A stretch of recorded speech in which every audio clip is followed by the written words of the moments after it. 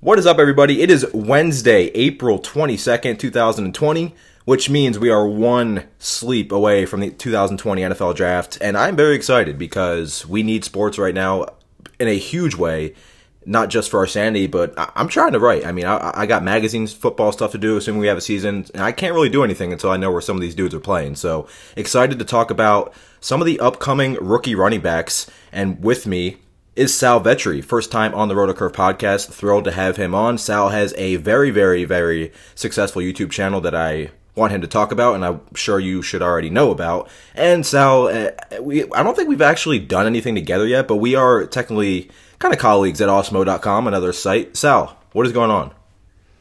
What's going on, man? Yeah, I appreciate you having me on. I'm excited to talk. The anticipation for this draft is unlike any other, as a lot of you probably listening know, so excited to talk through some of these running backs, doing some deeper dives on them to close out the week. Yeah, this has to be one of the most watched drafts ever, just given the circumstances, right? Yeah, I mean, I'd assume that it's going to be up there for viewing and rating wise. I'd assume it's up there for the most viewed thing, but also for the season in sports, and then also betting wise, the biggest handle is probably going to be taken on this with the Super Bowl if that actually goes on. But there's not much to actually bet on, and just the anticipation from this is going to just do numbers. Yeah, and obviously different. It's still tied in with sports, but the Jordan documentary on Sunday night, I saw huge viewership, which makes sense because there's just nothing on, but also it's sports related, and you're gonna see people probably they probably know who Joe Burrow and Tua Tagovailoa are, and that's it. But they're still gonna watch NFL Draft because it's something with sports. And although the coronavirus situation has made it so teams are doing this via Zoom and everything, I'm kind of excited to watch how that unfolds because a lot of people are talking about it. It's kind of taking us back to the old school just fantasy football draft kind of format, which is kind of cool. Yeah, it just adds a new twist on it for everybody. Even the people who watch the draft year in and year out, every single day of the draft, you want to tune in now to just see how this whole entire thing is going to, just be presented and it unfolds as they go through it. I'm not really sure. I haven't looked into the logistics much of it. I'm not sure if they're giving people more time. I'm not sure if something goes wrong, if they'll extend the time on the clock. I feel like they will, but I'm not sure the exact rules. Yeah, it'll be interesting for sure. We're going to touch on the running backs on today's podcast. The receiver class is obviously loaded, but I think there's a lot of good running backs too. And we will also touch on the Rob Gronkowski news that broke yesterday. But first, Sal, I want you to talk about your YouTube channel because I had Nick Ercolano from BDG on a couple weeks ago talking free agency, and his YouTube channel, your YouTube channel are two that I've been following for a decent amount of time now, and it's For me, it's obviously entertaining, but it's perfect, especially because during the season, I just put your guys' videos on and write, and it's just kind of perfect background audio for me. But it's also just straight up great content. So talk about your YouTube channel. I know Nick's is a whole brand and everything with mostly fantasy football, but you kind of dive into every single pool. Yeah. So, and I think that's a really big, interesting piece of mine is that I go into a bunch of different areas. And that's actually, you talked about before we were on the show, just Pat Mayo. It's something that I reached out to him when I started probably about a year and a half ago, just making YouTube content and content in general, sort of how to stay relevant after the NFL season and keep up that viewership, keep up growth to turn it from really being a hobby to something that I do right now full time. And it was just getting into other sports, the NBA, the MLB, just going into it. So that's sort of what I did, just followed the season's paths. The goal would be, and maybe even by this year, to just stick to that football year round if the audience gets big enough and it's sustainable. But yeah, right now I get into everything. I really just, from the number side of it, I really enjoy it. And I've found that video, audio, those are just outlets that I really do enjoy as well. So it's been a really good mixture. And once I made it just my full-time endeavor, a lot more time was able to be spent on some of these other sports. So yeah, the YouTube channel is right now daily videos going out for the esports stuff, being able to pivot into that, just being one person on my channel was easier logistically to do that. And then obviously all the NFL stuff, as long as we get the season prepping for that, that'll be really the big time of the year. Yeah. For me as well, it's been, because I do the three major sports. I've been doing the three major sports for a while now: baseball, basketball, football. Used to do NHL as well. And then, I haven't really, we talked a little bit before the podcast where I enjoy golf, but I don't know enough to be giving people advice. And you and I know Ryan Hodge has definitely been giving esports advice, which is kind of insane just to see how like well-rounded people are. But yeah, it's been especially tough for me with no basketball, no baseball, because I don't, maybe I should start to venture into those avenues, because people are just just starving for any sort of content right now. But yeah, you and Nick, I kind of I don't want to say hype you guys up, but I definitely am fans of your channel. I believe you just hit 20,000 subscribers, so congratulations on that. It's about 19,950 more than I have on mine. But yeah, I think it's a great thing that there's people that, we talk about this as well. I'll do video if I'm asked to, but it's not my strength. Whereas I could, write a million words and not have a problem with it. But I think it's really fun to see how different people consume and create content in the industry, especially now that people like yourself are still doing it when there's no real sports to speak of right now. But yeah, the YouTube channel, what is it, Sal Vetri? That's it.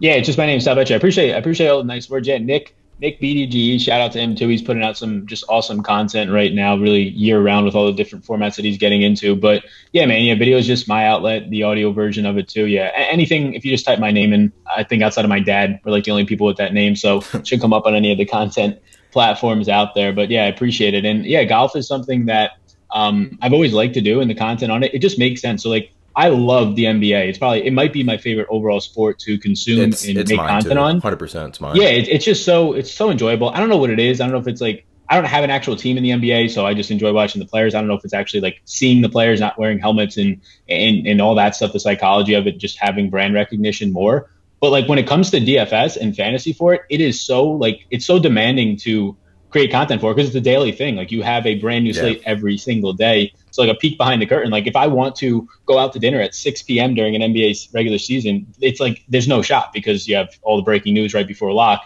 And that's sort of the struggle point for me in content in general. And it's really just structure around the NBA is like the kind of being captured sort of your schedule based around somebody's adductor or hamstring injury between 6 and 8 p.m. 100%. Like I remember a couple of years in a row, me and my friends, we would have this set plan every Wednesday. One of them is a really big comic guy. Wednesday night happens to be the night that the new comics come out in the store, so we would always go with him. He'd get his comics, and we'd go get dinner after every Wednesday for like years in a row. And we would leave around 5:30. So I would get done the RotoCurve chat, and then I'd be glued to my phone until about 7:30 or whatever. And they're like, "What are you doing?" I'm like, "I got to make sure somebody doesn't have the shits and isn't playing." Like, yeah, it's exactly. legitimately a thing you have to deal with. So, but yeah, I'm excited to have the NFL season back. You did a bunch of great video shows at Osmo with Lofty and all those guys, and I'm just hoping we get some sort of normal lifestyle pretty soon. But we will have the draft. I'm still assuming we're gonna have a football season, and assuming we do, Rob Gronkowski is going to be back. News came out of nowhere. I always knew that he wasn't completely done, because if you notice, every time anybody interviewed him and said, "What are you thinking about returning?" he never gave a straight answer. He didn't say yes. He never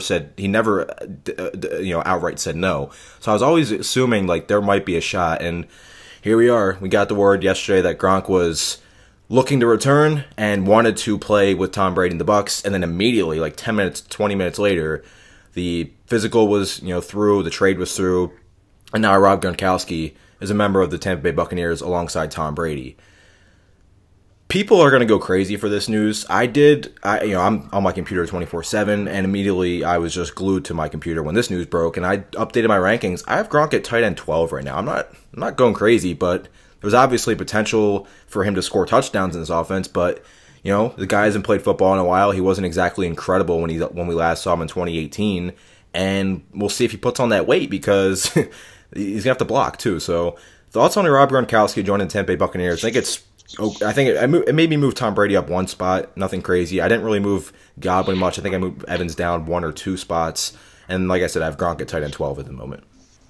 Yeah, so I usually like to be polar, especially in the content, and try and take a side to this, but I like it for both sides. So if you're looking at it on paper and you say a retired tight end is traded with a 7-round pick for a 4th-round pick. New England wins that 100% of the time, 10 out of 10 times. But you got to look at these actual perspectives of these teams and where they are in the moment. Tampa Bay has already said, they signed Brady to this 2-year deal, giving him a ton of money. We just want to win. We want to win, hopefully 2 years, but we'll take 1 Super Bowl out of you. So they're playing for right now. They can care less about the 4th-round pick. So New England didn't think this guy was going to play for them. He definitely wasn't going to play for them even when he was coming back. It was Tampa Bay or nothing for pretty obvious reasons with Brady. So they got a 4th-round pick for free. They traded up their 7th-round pick. That's great.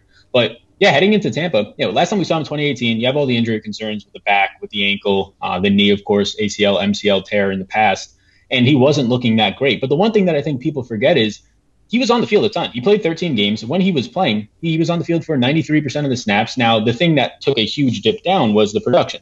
47 catches, 682 yards in that 2018 season. Only a 16% target share, which that's normal for tight ends, if not good. But for Rob Gronkowski, we're used to him being in that 20% range, 10% red zone targets. These numbers are not that great. But I think I sort of see it as a different angle to it. I look at it from the perspective of Tom Brady, 20 years in New England, is now moving into a spot where he's never been before. In Tampa Bay, down south, he's the new guy in town. And there's a really big thing to be said that you have 2 years out of him. Trying to straight line his adjustability and his comfortability there is huge. And you bring in one of his best friends. I saw the Twitter video before, the Gronk horn or whatever it was. I don't know if you saw it. It's fantastic. Yeah, but yeah, it's fantastic. And just having that type of friendship there, you could say what you want. If you're comfortable outside of the practice facilities and just being in Tampa Bay, that's going to help a ton. So if Rob Gronkowski does nothing, like tight end 12, I think that makes sense. I had him at like 13 or 14, I think, right before this, adjusting it. Like, I think that any production they get out of him, I think that's fine. Whether it's 45 catches like he had in 2018 when he got hurt, whether it's 60 catches and he has a good year for them, or if it's just nothing, right? And he's there and he's just being some sort of like morale booster for Tom Brady. I think that's first and foremost the thing that matters the most here. You got 2 years out of Brady. Don't waste half of his first year for him looking for camaraderie and some sort of just well-being and feeling at home. I think this helps that a ton. So, I think there's other things that you can't measure that are going to be going into place here. But then, being 31 years old, Jason Witten having success at 36 and 37 the last 2 years. I get all the injuries. He's not going to be 265 pounds, no shot from where he left. But I don't think having that weight off of him is really going to hurt. Tampa Bay, warm weather. You shed some of the pounds still. You can be used a little bit more differently. Stay away from some of those big defensive linemen, not having to chip them as much. I think it could work out. I think it's a win for both sides. Yeah, and I think to your point about the camaraderie, especially this time of year where you're not going to be able to, practice with your teammates as, easily, you don't have to worry about that with Gronk and Brady. Like, these guys have played together for a while. They know how to play together, and Brady won't have to learn that now with, O.J. Howard or Cameron Brate. We'll see what happens with O.J. Howard. I saw a report that the Bucs have to be blown away to trade him. I don't know how maybe they take a page out of New England's old playbook and use these 2 tight ends, and it would be very, very difficult, even if Gronk is like 50% of what he used to be. O.J. Howard is still a very talented player. I don't care what has happened to him the last year. And then you add Mike Evans, you add Chris Godwin, and potentially somebody they draft out of the backfield.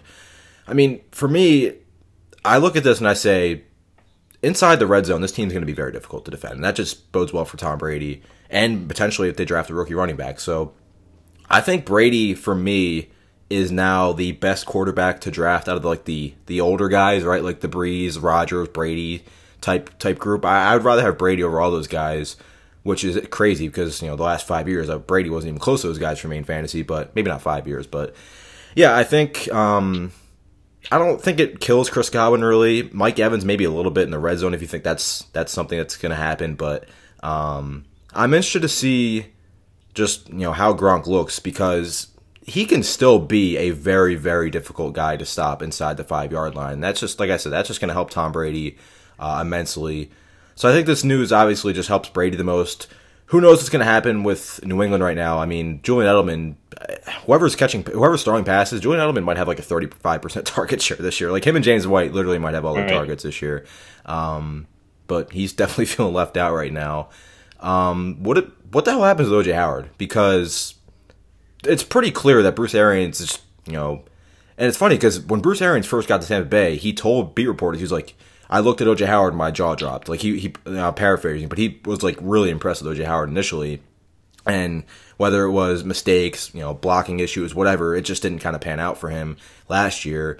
they clearly have an opportunity to trade him and get a decent return because you look at it, there's a lot of tight end needy teams. I mean, Green Bay needs a tight end. Buffalo could maybe use a tight end. There's a lot of teams out there, and this is a really, really, really lacking tight end draft. So what do you think could potentially happen with O.J. Howard? And I feel bad for Cameron Brate because I think Cameron Brate's a really good player. Yeah, I mean, they got 3 talented tight ends. We'll see what Rob Gronkowski has in the tank still. But without question, O.J. Howard is their best tight end on their roster. So I saw right before we came on the stuff you were saying that they'd have to be blown away. Then there was a report that the Patriots would be interested in O.J. Howard in some sort of separate deal. So it's going to be a wait and see thing. But if I'm Tampa Bay, I'd have to get blown away. I mean, this is a talented tight end who, we were saying a year ago, has the upside to be a top 5, top 3 tight end in the entire league. Yeah. And I don't know if it was things in practice. He had the blunders from blocking. He had a couple of fumbling issues during a game, and he ended up getting benched. And he just didn't run routes for like a quarter of the season. So I think O.J. Howard is the best tight end they have on the roster. I think it allows them to be a lot more versatile in their packages with 12 personnel, not really having an established number 3 receiver with Justin Watson and or Scotty Miller pre-draft, at least right now. So I think if I'm Tampa Bay, I end up keeping O.J. Howard unless, like they said, they get absolutely blown away. I think it makes he's going to be your 3rd most athletic player on the field behind Godwin and Evans, and that's fantastic to have that. So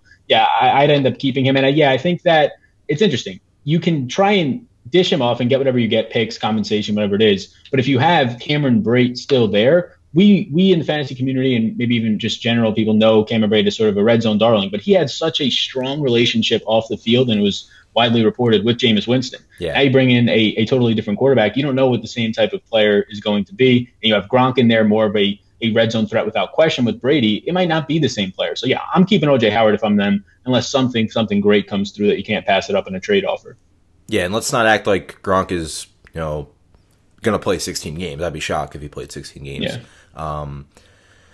I think I'm in the belief that Tampa Bay is going to be good, but not as good as everybody thinks. But at the same time, I'm looking at their roster on offense. And especially, like I said, if they add a running back, which I imagine they will, I don't know how you defend this team if they're all healthy. I mean, Chris Godwin emerged as a top 10 guy last year, and Evans is great. It's tough. Yeah, it's crazy because their offense is fantastic, right? And the more that you surround Brady with this, it's going to be even better. So they have a couple holes. So on offense, it's running back's the big one, and I think that's something they'll address in the draft. You have Ronald Jones. He was one of the worst pass protecting running backs in the league last year. You can't have that. And he doesn't catch passes. He did a couple games he broke out last year. Remember when we finally in the DFS industry for a week get on Ronald Jones, and that would be the week he missed a pass block, and then we saw all Peyton Barber, and he finished with 4 carries, and Peyton Barber would have like 16.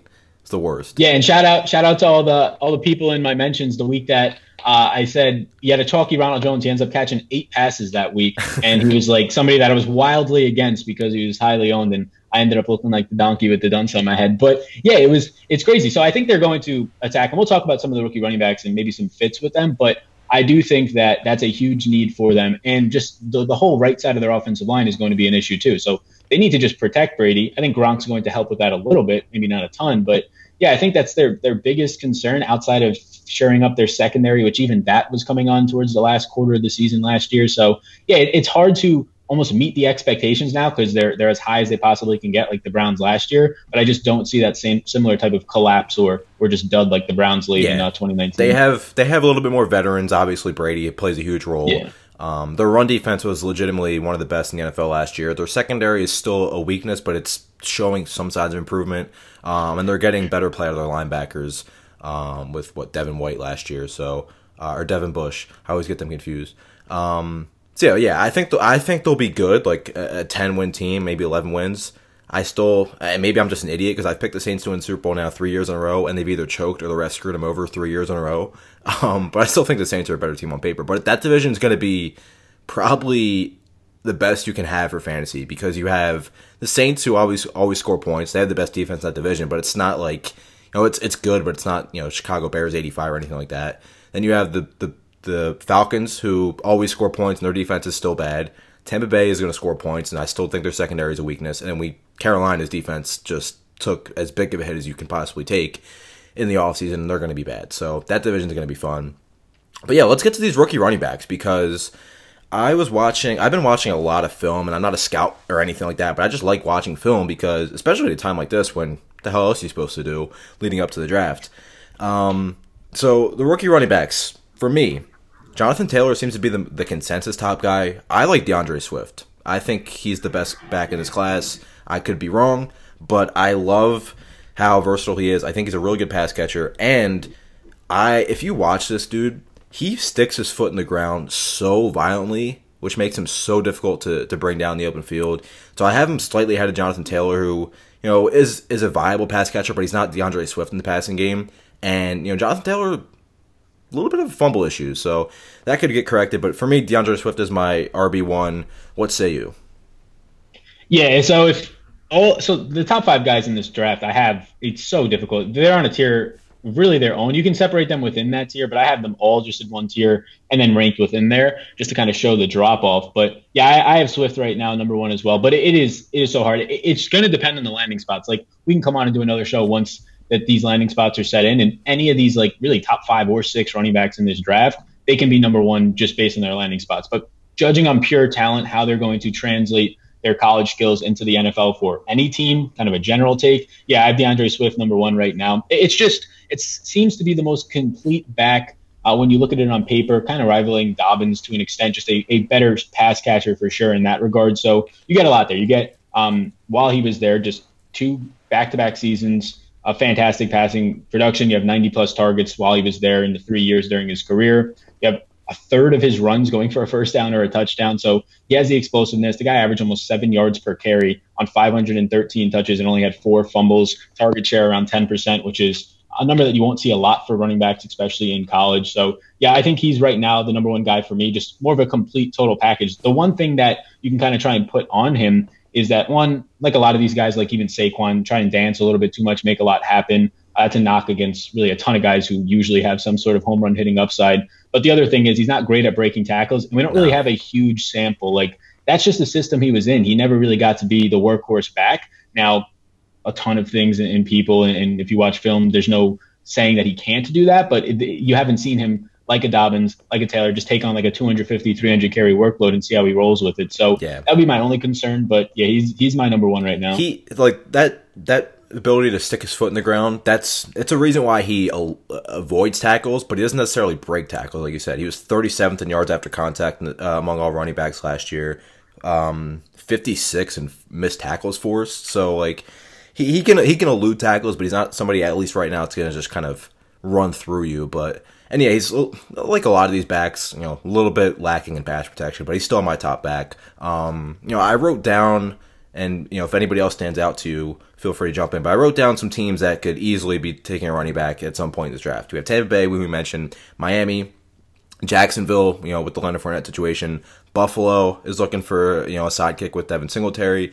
Pittsburgh, I could see James Conner. They're not really sold on him right now. He has 1 year left in his deal, and they're already talking about not bringing him back. So I think Pittsburgh will draft it back at some point. The Rams could draft it back. I think nobody's talking about it anymore, but Atlanta could still draft it back. Todd Gurley's on a 1 year deal here, and Devonta Freeman's not there anymore, obviously. So wouldn't be surprised if they drafted it back either. Chiefs you could add in there as well. For me, it's interesting because you don't have that lock team that if player X gets drafted there, they're going to be the lead back. Because you could make the case for Miami, but like they gave Jordan Howard a 3 year deal. Like they didn't give him just like a 1 year kind of veteran deal. Tampa Bay probably would. I think these guys are maybe all top 5 of these guys are better than Ronald Jones, especially in pass protection. So that could be the one spot. Buffalo, I think you're getting potential goal line work from Singletary, but Singletary commands 15 carries after what he did last year. Jacksonville will be the one because, like, Fournette, if anybody wants to give anything up for him, I don't think he's going to last in Jacksonville, and you would have, a near every down back opportunity for whoever gets drafted there. So where would you want to see DeAndre Swift go? Because we talked about how he didn't force a lot of his tackles. If he went to Miami, like, their offensive line was terrible. 26% of the carries by the Dolphins last year were stuffed at the line of scrimmage. One of the worst rates in the league, but they also have a ton of picks to improve that offensive line. It's tough right now because there's pros and cons kind of to every team. Yeah, and this is the thing that makes it so difficult. None of these running backs stand out as the clear cut guy above the rest, like when you had these first round Zeke's and Fournettes and Saquons and McCaffrey's in the past decade or so. So any of these teams can take these guys depending on where they are in that draft. And a lot of these guys are being mocked now to go in the second or third round. But don't be shocked if somebody falls into the first round like a Miami with 3 picks there and just snags a running back. So just based on draft capital, Miami having 5 picks in the first 2 rounds, I would assume that they're going to land one of these top guys first. And I think that that's a really good spot and a landing spot that you can see Swift go to. And you touched on Atlanta. Yeah, I think that they're going to need to take a running back. And I mean, you have the combination of the 2 Georgia running backs there. It kind of makes a little bit of sense. Yeah, no one's talking about Atlanta anymore. Like they were before they signed Gurley, they were like, okay, Atlanta's definitely getting it back. And then Gurley signed there, and everybody's like, okay, they're not drafting it back. But like the dude's on a 1-year deal. Like, yeah, exactly. And like, so right now I have it. I have the 2 spots that I'd expect it to happen the most to for Swift. To Miami because of really just their draft capital having so many picks, and then to Atlanta because Atlanta has a lot bigger issues. They have defensive issues with pass rush, and they need a cornerback. Apparently, they're going to be aggressive and try to trade up for a corner. It sounds like. Yeah, that's what it sounds like. So it'll depend on what happens because they don't have a ton of capital in those later rounds. But if there's somebody left on the board there, it might not be Swift. But Swift makes a little bit of sense just from that Georgia legacy backfield that they could have there, and I think that actually does have some weight.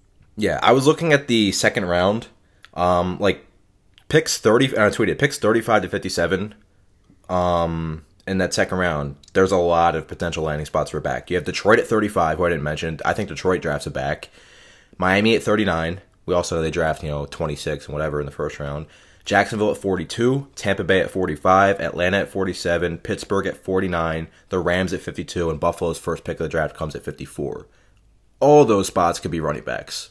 I could see any of those teams taking a running back there. So it's going to be that second round is going to be really fun for fantasy purposes because there's also still going to be some receivers that are going to get drafted. Let's talk about Jonathan Taylor from Wisconsin. A lot of people have him as the number 1 back. I mean, he's not my number 2 back because he's bad. He's my number 2 back because I like Swift a little bit more. But Jonathan Taylor seems to be the traditional kind of every down back in terms of build. 5'10", 226. I was almost hoping that he was going to be just taking Derrick Henry's role in Tennessee if they didn't bring him back. Of course they did. But yeah, he's got, a big back that can run, a 4.4 40. I mean, really, really good breakaway speed, good patience, good vision. The fumbles, definitely an issue. I think he had 18 fumbles, which is a little concerning for sure. But yeah, well, I could see him. It's kind of the same situation. Like I could see him going to any of these teams. I could see him going to Buffalo, who probably want a bigger back alongside Singletary. But at the same time, do you draft Jonathan Taylor and have him, get? We saw what Frank Gore's role last year was, and it was, as a Bills fan, it was sickening because I don't know how many times we settled for field goals after giving Frank Gore 2 carries from inside the 5 and having him lose 1 yard and gain 1 yard. But like they clearly, Singletary had like 1 goal line carry last year, so I hate this notion that small running backs can't be goal line backs, but that might be how they view Singletary as more of a, between the 20s guy.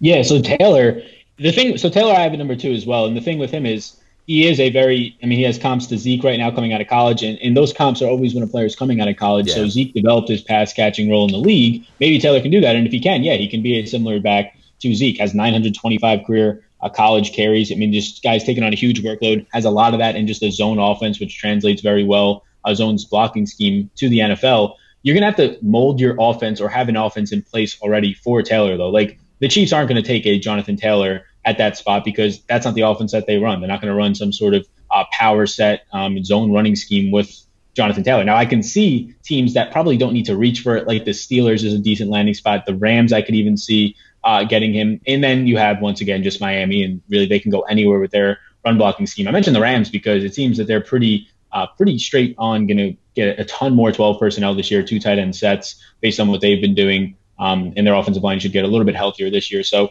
yeah, I can see Taylor going anywhere. He's my number 2 right now. When we start talking about fantasy, he's somebody who probably drops depending on landing spot just because of that pass catching role not being there as much. Everything else looks great. The guy's breaking a ton of tackles, number 3 in forced tackles last year, missed yards after contact, number 3. He's up there in just big plays as well, 15-plus yard runs, and he's going to be a really good goal line back. So the only knock on him is that he really doesn't fit into every single offense if you like to throw the ball to your running backs as sort of your workhorse, and you're drafting this guy, if it is in the second round, third round, maybe somebody reaches in the first, you're drafting him to be your workhorse back and really be paid and really compensate for what you're going to be paying him with that high early capital pick. So I think that anywhere that's going to really mold the offense around him is probably where he's going to be. But yeah, I don't think he'll be a disappointment by any means, whoever takes him.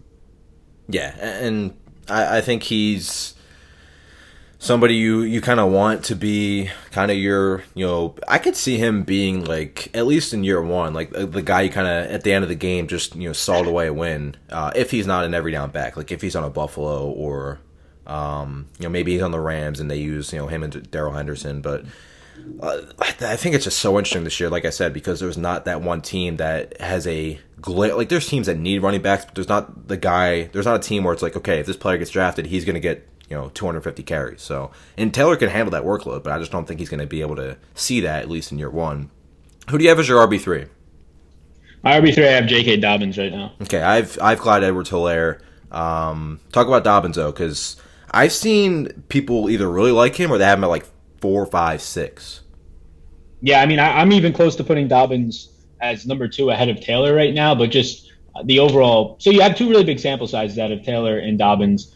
They both went to, same exact conference in the Big Ten, so they faced similar competition. Dobbins coming in as a true freshman and just absolutely raking.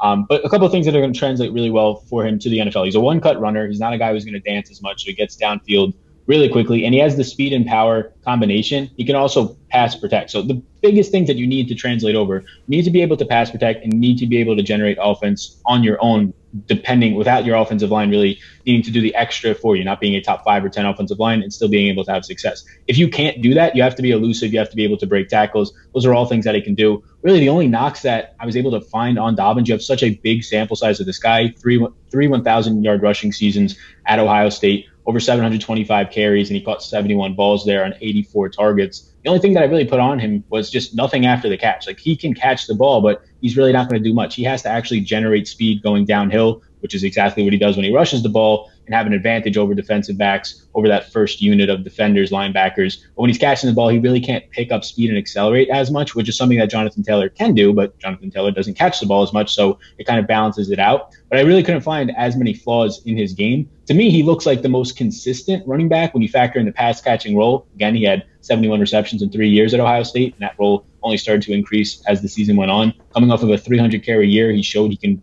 carry that burden like Jonathan Taylor. So they're really close for me, 2A, 2B, right behind Swift. I like Swift ceiling a little bit more, but I just like Dobbins' overall complete game. It was hard for me to find a lot of knocks. Yeah, Dobbins, he wasn't great in pass pro, and he mentioned, after the catch, he wasn't incredible, but, before the catch, he has really good footwork on his routes, which is why he's such a good pass catcher. According to PFF, he had the most runs of 15-plus yards in the nation, which was obviously showing his big play potential. So I like Dobbins. I just think Clyde Edwards-Helaire kind of fits. I think he's going to fit a team better just because of how ridiculously efficient he is as a pass catcher. Like, Tampa Bay would be an elite fit because, people have kind of compared him to, James White in a way. And, my God, does Tom Brady throwing his running backs is, second best behind Drew Brees? He's obviously really great in that regard. So I like Edwards-Helaire a little bit more, but I'm a little bit different because I like Cam Akers a lot. And Cam Akers, to me, is the most interesting running back in this class because of the circumstance, right? The offensive line was just god-awful last year for Florida State. So you look at it, and I tweeted a video of him last night. He got hit immediately when he touched the ball. It should have been a 5-yard loss. And he just threw the guy over his shoulder and got 4 yards. So he broke a ton of tackles, but it was also kind of because he had to. Graham Barfield does a lot of the yards created stuff, and shout out to Graham, just launched a new site with Scott Barrett and a bunch of guys, so that's really exciting. But Graham's a great follow on Twitter. He has the yards created stuff, and he pointed out that his 0.57 yards blocked per attempt, that's, again, according to Graham Barfield, worst since he created that metric, and I think it was 2016. He was contacted at or behind line of scrimmage on 30% of his carries. Just nowhere to run. But he still, at the end of the day, kind of made the best of the situation.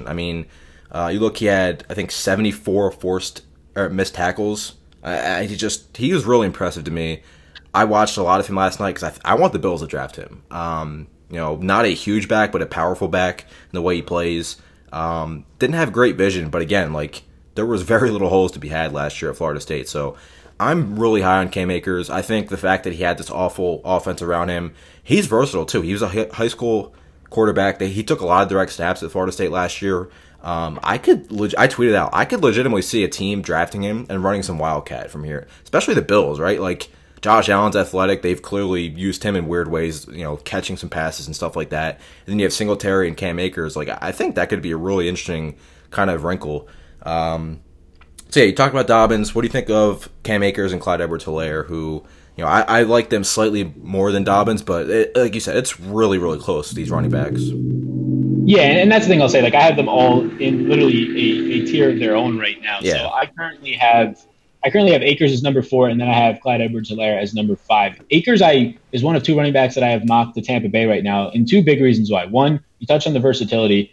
He can catch passes. He had 30 receptions on 38 targets last year. He had a ton of drops, though, 11% drop rate, which is a concern moving forward, but that's usually one of the things that running backs can clean up the most when transitioning to the league. But the second thing was that pass protection. I mean, his offensive line was terrible. He was like the only thing out there keeping his quarterback upright as a running back. Pass protection is huge. We talked about with Brady earlier when we talked about Gronk being there. Yeah, pass protection is going to be big. You can catch passes. I think that fits that mold a little bit more. But yeah, Cam Akers, the offensive line, overall one of the worst bottom 5 in all of the Power 5 in college football last year, but the guy kept forcing missed tackles, still had a fine PFF grade, versatility in the passing game as well. I think the things that you can knock about him is that he's not a one-cut runner as much, not really a first great move either, but then also the offensive line is something that you really can't hold against him. So that's where the mystery comes in that we were talking about. Like, his ceiling can be fantastic depending on where you land if you get any sort of offensive line play. So, yeah, I have him from Florida State at number 4 right now. Yeah, I think he's between him and Swift. They're my 2 favorite running backs in class. I mean, I don't think Akers is the best. Like I said, I clearly have him 4th, but he is my favorite to kind of see what happens because was it did he break a lot of tackles because he's just that good at it, or was it because he didn't really have a choice? I mean, obviously the fact that he did it so much is still, given the fact that he's contacted at or behind line of scrimmage so often, shows that he's very, very, very strong in that regard. But yeah, like you mentioned, like Buffalo, if he went to Buffalo, I'd be thrilled. Buffalo's offensive line was really good in terms of yards before contact. Singletary, and again, it could be because he just, had great vision, but Singletary was among the league leaders in yards before contact. So I would love Cam Akers in Buffalo. And like I said, you could see some Wildcat with him. I wouldn't be surprised. I like the fit with Tampa Bay as well. They were the other team that stood out to me because of the pass protection, because of the ability to catch passes. We know, like, that could give him a leg up of Ronald Jones, who we talked about is so lacking in pass pro. So I love Cam Akers. And Clyde Edwards-Helaire could also fit in that system. He's probably the most, the most fluid, the most effortless kind of pass catcher in this draft class, I would say. He's getting comps to MJD. I think it's like just because of his size, but like, I don't know, he's not like a small back. Like, he's small, but he doesn't play exactly small. Really, really good route runner. The obvious knocks are aside, right? 5'7", 207. But I think he's somebody that, like, he's getting MJD and Ray Rice comps because of his size. But, like, I could see MJD a little bit. Like, Clyde Edwards-Helaire isn't, like, a burner, which is another knock. But, like, I think he's just kind of a perfect fit for Tampa Bay right now. But I feel like we could say that about any running back almost. Yeah, as long as they can catch passes. Like, yeah, I think that makes sense. The only spot where I would have concerns about him there is just, I think out of these top 5 guys, he might be the worst pass protector, but it's also a sample that it's hard to. So you had a really bad offensive line in general at LSU, like underratedly bad, and they still won a title. That's how good Joe Burrow was. So it's a ton of pressure that he was facing as a running back that most running backs probably aren't used to. So it's hard to really put a litmus test on that as much. So yeah, I mean, depending on landing spot, another guy who can go a little bit higher. I am concerned so in his 2 years, 2017, he had like 10 rushing attempts, so throw that one out. 2018 and 2019, though, his 2 main years, he ends up going out there and catching 66 balls, 55 of which were last year, where Joe Burrow comes out of nowhere and this whole team comes out of nowhere. I'm a little bit concerned if it was just a factor of this entire offense, and I know people are saying that for like everybody on this offense because of the Joe Burrow effect and just winning the national title, getting those extra few games in there. But it's just a huge, huge jump in overall target share, 10.2% receptions, and trying to see that translate to the league, you're going to need the proper offense around him. Tampa Bay would be one of those proper offenses. It's just my concerns, and really a lot of the knocks on him is pass protection, and then, like you touched on it, a little bit slower with a 4.6 time, which I don't really know how much I weight that, but then also the size being a little bit smaller, 207 compared to some of these guys pushing 220, a little bit shorter as well. So I think those are the only knocks that I can put on him. I have him at number 5, but again, these guys are all like 1A, 1B, 1C. They're all on a tier of their own right now. I have him actually comp to Buffalo with Devin Singletary, which would be a pain in the neck in fantasy landscape, but in real life, I think it's a nice 1-2 punch. Yeah, see, for me, I like Clyde Edwards-Helaire a lot, but I think Akers would be a better fit just because, like, they just need a little bit of a bigger back. That's what they're looking for. If you want to make the case, they could just wait and draft A.J. Dillon, who's just a monster. But yeah, I could also be interested in, I don't think people are talking about this, but, like, if Fournette gets traded, and it doesn't even have to be, tomorrow or whatever, but I think Jacksonville kind of like, people are talking about Carolina as the stone nuts team to just be trailing in a bunch of games. I think Jacksonville is going to be like that too. They just lost a ton of players on their defense. They like their offense is going to be pretty bad, I would say. They're going to be trailing in games a lot. What if they drafted Clyde Edwards-Helaire and they just kind of rock with Ryquell Armstead in early downs and then get behind in games and Clyde Edwards-Helaire just walks into 70 catches this year? Like, I could see that. Yeah, the only thing, so it would have to be like he would have to fall a good amount for Jacksonville to do that, only because of like the contract situation. The reason you want to get rid of Fournette, there's just some obvious reasons. Like, he just doesn't fit really anybody's offense at this stage that well. Like, sure, he can catch passes for 3 yards. Like, that's not going to do much for you after the catch. But he just doesn't fit offense as well. But his contract at this point also isn't as much of a burden on them. And then if they go ahead and take a second-round running back, it's just kind of flipping the script on that for the next few years. So if he was to fall to the 4th round, and now you're not putting up so much capital for him, that would make sense to me. And yeah, I think that's another spot where you can find him landing and having success. It's just the contract issues make it seem unlikely. Yeah, that's why I keep moving up guys like Gardner Minshew and DJ Chark, because I think they are going to be trailing in games a lot. Kind of like when Allen Robinson had the huge year with Bortles a couple years back, where they were just always behind, and Bortles got so much garbage time.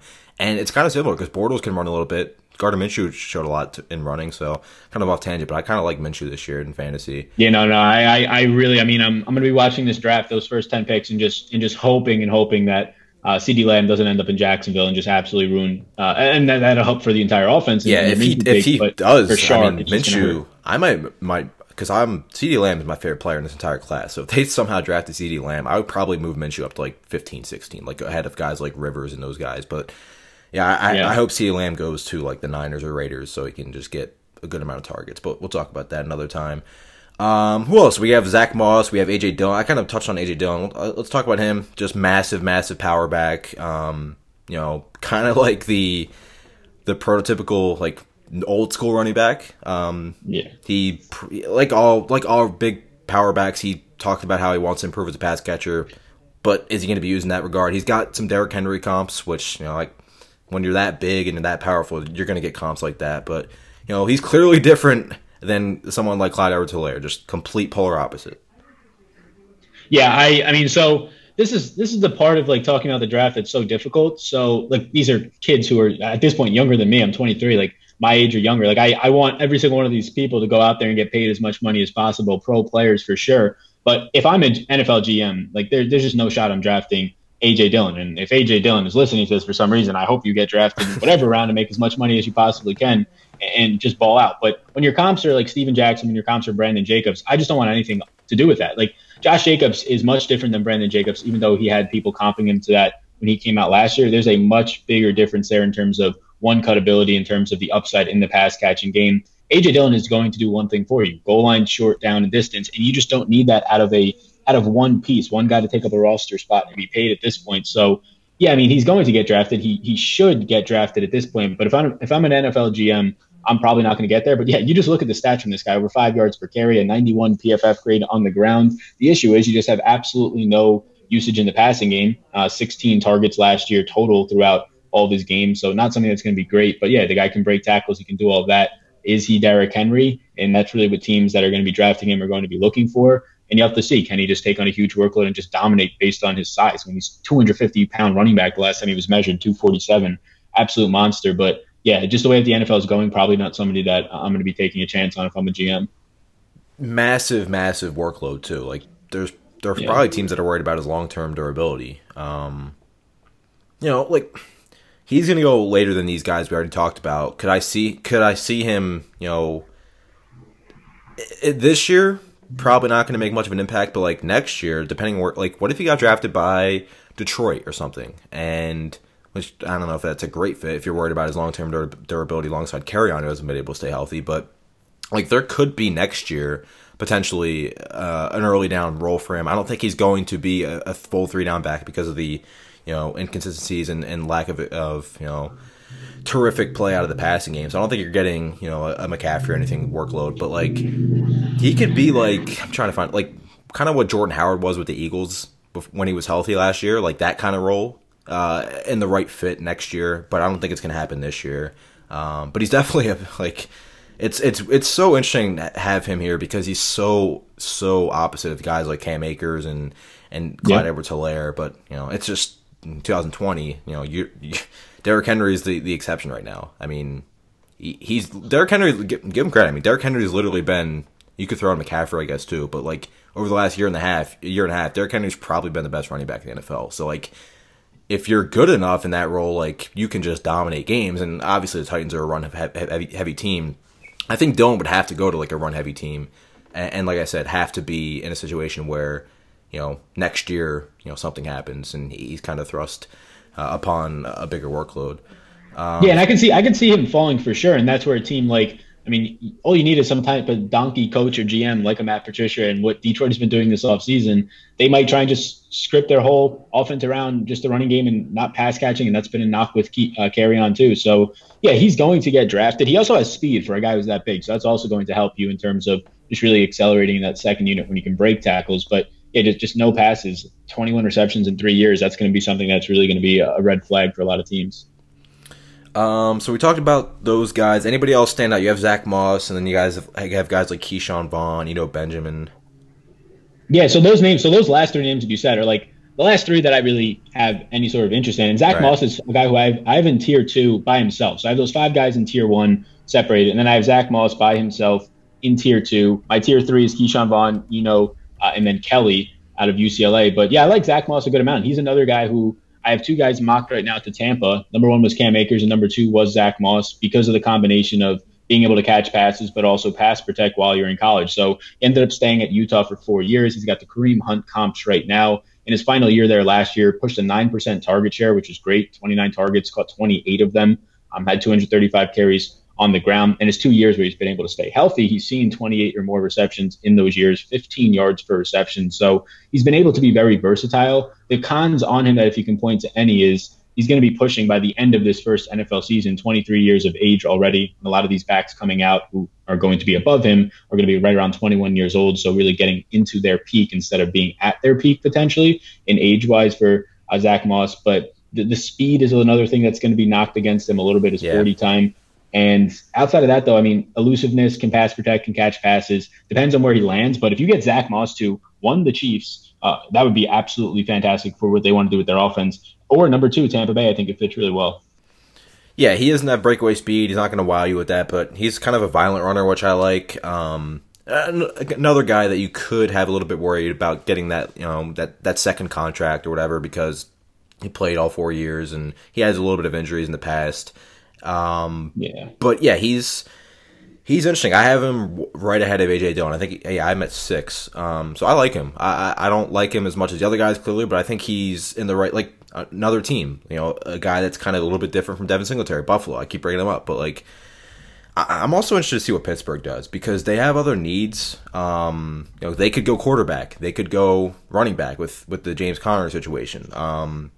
Their offensive line is still pretty solid overall. Like they probably have one of the best offensive lines among the teams that need running backs. I think it's so interesting with these running backs. I keep bringing it up, but it's so different when you don't have that team that says, okay, you're going to come in, you're going to get drafted inside the top 15, you're going to have 250 carries this year. So like, my goodness, injuries are going to be.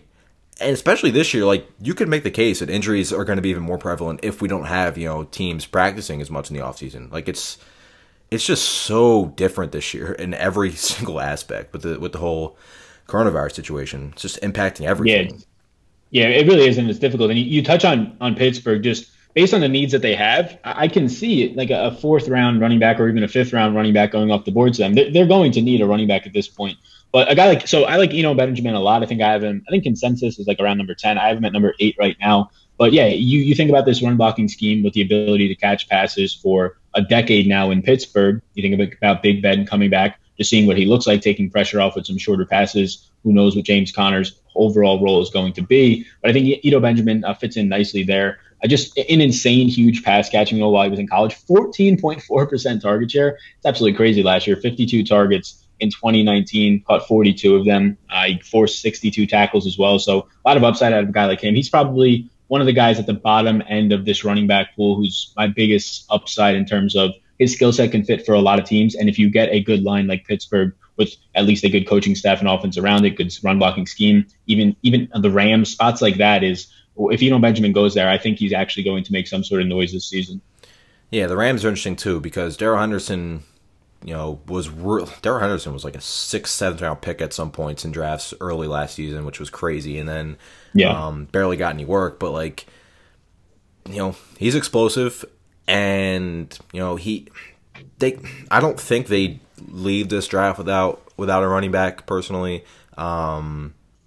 I think he's interesting. The Rams' offensive line last year was really, really bad, but they should be better this year. I don't know how they're worse. They were just incredibly bad, which is why I think Todd Gurley has more left in the tank than people think. But again, I think Atlanta is going to be the team that could piss everybody off and draft one of these top 5 guys and just screw everything over because they need a back of the future. To be fair, Todd Gurley's only 25, I think. He obviously has the long-term concerns with the knee and the arthritis or whatever, but I could really see them take one of these guys and just have him play behind Gurley for this year, and then we'll see what happens next year. But it could really, really piss people off. If people who I really don't think people are considering Atlanta as a candidate to take a running back anymore, and I think that could be a mistake. Yeah, you always need depth, and they definitely don't have depth, and they don't even have a long-term plan at running back. So it could be Gurley. He's kind of in this prove-it year right now, but if it's not, you have to have some sort of insurance there. And this is, you get a lot of hype out of the wide receivers in this class, and I'm profiling out 38 that might get drafted right now, and you hear all about that. But these top 5 running backs in this draft, and then the depth behind them is some of the strongest that we've seen in maybe 5 years. Especially up top in those top 5 guys. So they're sort of going a little bit unnoticed. So I think if teams are paying attention, like you said, Atlanta, if they were to be drafting a running back, this is the draft to do it in because of you can get guys in the 5th and 6th round that have that 2nd and 3rd round upside in most drafts. Yeah, I kind of like how this year there isn't that one clear top consensus guy. There's just you could literally put if you feel like they're close enough, which I think they're really close. You could put 4 guys in one tier. They're that close in my opinion. Swift and Taylor are. I barely had Swift ahead of Taylor. I think Akers, Dobbins, and Edwards-Helaire are all super close, so it's going to be an exciting draft. I'm pumped. I'm going to be doing a live blog over at awesemo.com with fantasy takeaways from every single viable offensive draft pick. I'm excited. I'm more excited than any year, and the Bills don't even have a first-round pick, which is saying something, but I think that kid Stephon Diggs that they drafted with the first-round pick. I was going to say, that's your first-round pick. I was like, you already got yours. You already know what you got. I can't wait because the Bills have more expectation than ever since I've been alive, and we're not going to have a season. Just watch. Just my luck. But, Sal, appreciate you coming on, man. I'm sure we'll have you on again after the draft to talk about some takeaways from who's playing where, but anything you want to plug, obviously, the YouTube channel, but anything else, feel free. The floor is yours. Yeah, sure. You guys can follow me on Twitter. It's at Sal Vetri DFS. Everything else is linked up there, my YouTube channel and all that, in the link in the description. But you can check that out. Hopefully you enjoy the show and everybody stays safe out there and enjoy the virtual NFL draft.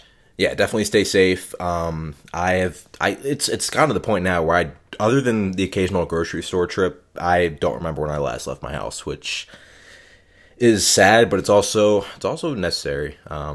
There's so many every single day now. I see something on Twitter where people are having these rallies and events, and it's just I saw one sign that said "Come even if you're sick."